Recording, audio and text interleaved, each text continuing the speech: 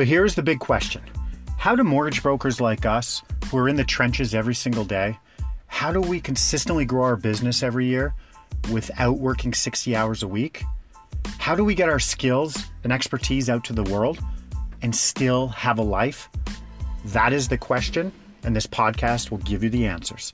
I am Ryan Wiley, and welcome to the 12-Hour Broker Podcast. Good morning, 12-Hour Broker Podcast. Ryan Wiley here. West Coast Wiley here. Man, there's some crazy stuff going on around here. Move out to Kelowna, they say. It's nice. It's sunny. It's like the desert of Canada.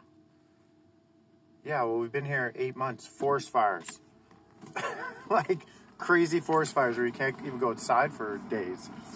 You come outside and your Jeep has ashes like on the seat. You're like, well, I don't think that's good.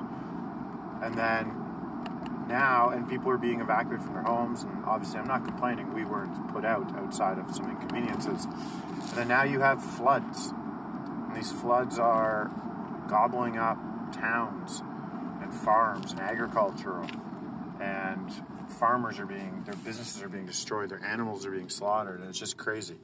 And the supply chain for food, there's no food in supermarkets because limited supply, and then people are, going in there like squirrels, grabbing everything for their family. And I get the mentality there, but it's not helping other people. People are losing their homes and their livelihoods, and it's just crazy. And that the same place where the forest fires were, where the bulk of them were, they're also being hammered with the flood. So it's just crazy town. Move to Kelowna, they say. None of this was in the brochure. None of it. Don't get me wrong. Kelowna's phenomenal. We're happy we're here. We're not going anywhere. But everything comes with a price. And the grass isn't always greener on the other side. We still think it is. But it's like, man, pretty crazy. So fortunately, our family's safe. And we're trying to help out in the community where we can. And give back and offer up shelter and food. And so there's a lot of people that are hurting. Okay, so let's jump into it. So this wasn't a public service announcement for you to go give money to people. This was just me giving you a little insight of the day-to-day of, what we've been going through and what people around us are going through. So, okay, what I want to share today, though, is something that we do in our business. I've referenced this in other podcasts, but I'm going to go a little deeper on it here and how you actually structure it quickly. But it's probably, I got to say, 40 deals a year come from us doing this. It's quite a bit. And so someone comes to us with, I did a podcast, so I don't want you to be a storyteller. Or sorry, not a storyteller. I do want you to be a storyteller. I don't want you to be an order taker. Right? So someone comes to you with this scenario, they want to do this. Well, we present them with option that plus option B and or C. We go, have you thought about this? Because if we just take orders all day, we're not doing what's in the best interest of the client. So if a client comes with you with, hey, I want to refinance a flow of funds to do a home renovation because we think it'll increase the value of our home, which will help us towards retirement and give us, we get to more usable space. You go, okay, so you want to pay, you're thinking about retirement with the value of your home and like how much equity you're going to have. Let me show you a couple other ways. And then we build out scenarios of them pulling money out and buying investment properties. And so we will do this on the fly. That scenario, you might go, geez, it sounds like a lot of work, Ryan. It's truly not. We build the budget out very quickly. It takes an extra 2-3 minutes to build out that scenario.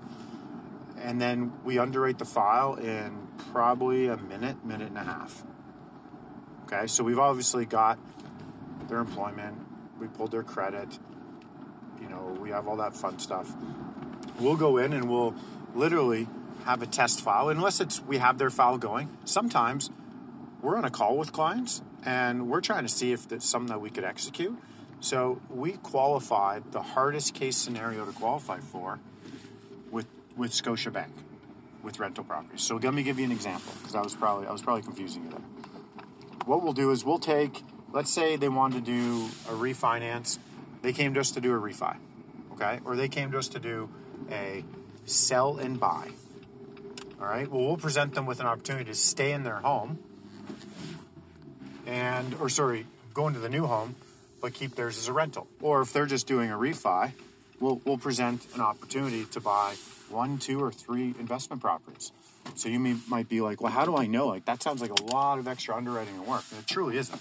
What we do is we'll lay it out on a budget and we'll go, hey, you have a $500,000 mortgage on your current home.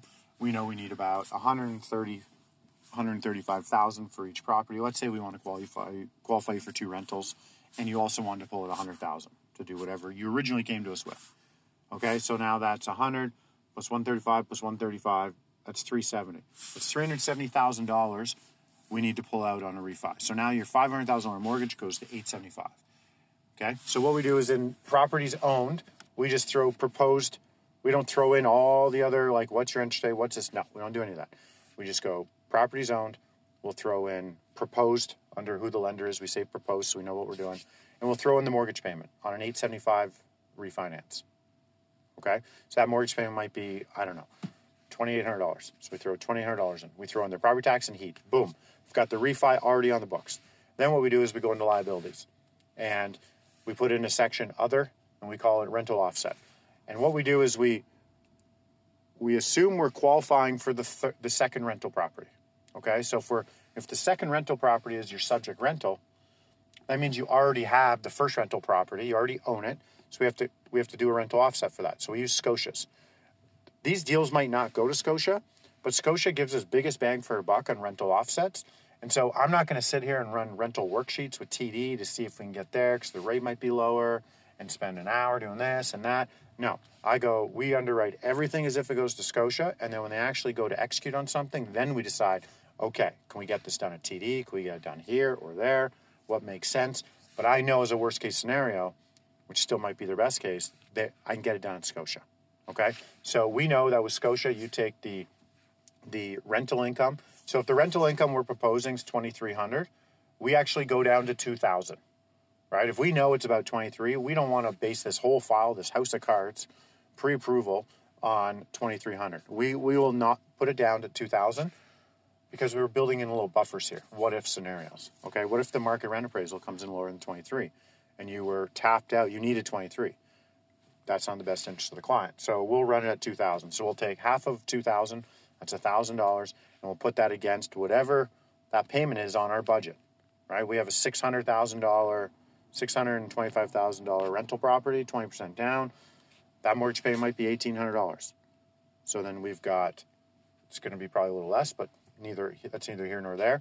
So this is the first rental, right? I'm confusing it here, but stick with me. I'm just adding in the offset for that, assuming they already bought it. I'm making an assumption that they already bought this, okay? And then $2,000 rent, cut that in half to $1,000, offset it against the mortgage payment. Let's say the mortgage payment is $1,700. That's a $700 difference. So we'll throw $700 in liabilities under other, call it rental offset. So now we set up the subject property. Subject property is rental number 2. And we just set it up at $625, 25% down, or 20% down, $525 qualifying, 30-year AM. And then we use the offset, the Scotia offset. It's not add to gross income. It's against expenses. And then additional is added to gross. So it's the offset, 50%, and we put $2,000 in again. And we click submit, and we see what our ratios look at. If they come in under 44 on the TDS, remember Scotia doesn't use GDS. If they come in under 44, we know we're good. If we're at 37, 36, we have an opportunity to actually add another property in. As long as our loan to value, we still have equity in the principal residence. So we've done it so far as showing people come to us with a refinance. Hey, I want to refi because we want to rent it. Okay. Hey, what's your goal here? Like, what is your absolute goal? Is it to pay your mortgage off as quick as possible? Are you thinking about retirement? Like, what are we doing there? Okay, that's all I need to know. Good. I'm going to give you what you came to me with, scenario A, and then we've shown them buy 1 condo, buy 3 condos. We've built this scenario out for them. What do you think people did? They said, never saw this before. This is crazy. Didn't know we could go buy 3 investment condos. Had no idea we could do that. And we also show the equity they create on the budget down below. So we go, hey, if you're building out and you're going to hold this for 10, 15, or 20 years, like it shows like millions of dollars at the bottom of the budget. So we go, hey, you came to us with this, scenario A, go to the other tabs on the bottom, and we can show you how to buy 3 condos. And this is how it flows. This is your all-in cost. It's your new monthly payment, yada, yada, yada. And we'll still give you the money you came to us with for a renovation. Okay, so that's how we underwrite. Same as if we're on a pre-approval call with someone. It's a discovery call, and it's marginal. Like, you have those questions, and they're like, hey, I make this amount with this and that, and I want to do this. We'll open up a test file. We use FileLogix, and we'll just input, hey, their income, based on what they told us, any liabilities they might have monthly, and the down payment and what they're trying to do. And we'll just do a very quick pre-approval to see if it's worth even going and getting documents and going down that path, right? If they told us their credit based on a scale of 1 to 10, 7, 8, or 9, or 10, I go, okay, I'm just going to do a very quick pre-approval here just to see if it makes sense to, like, continue on in our journey here. Okay, and then boom, boom, yep, based on what you've told me, this looks good. That literally takes me 40 seconds to do, right? And we're not opening up a whole new file for them. It's just a test application, right? And we're just changing out the income, the liabilities, and the subject property, right? And if they have other properties, then we'll quickly throw those in. If they don't know their numbers perfectly, we'll create buffers in there. You know, my base is 85, plus I get bonus. What was your 2020, 2019? I'm not sure. Okay, we're going to use 85. So for that app, we'll just use 85. Okay? So this is me telling you, that's how we do the quick underwriting on this. But by presenting those other opportunities to people, we create at least 40 deals a year through that 25 million in volume by doing just that extra stuff. But this is how we save our time, by underwriting it quickly. So we know very quickly in the application if it's something we can even do. Okay? So I wanted to share that with you because I've shared this with some students of mine, and they were just like, wow, didn't even think about that. And how do you underwrite? Their thing was like, how do you know you can do this? So I did a share screen, walked them through everything, boom, boom, boom, boom, boom, boom.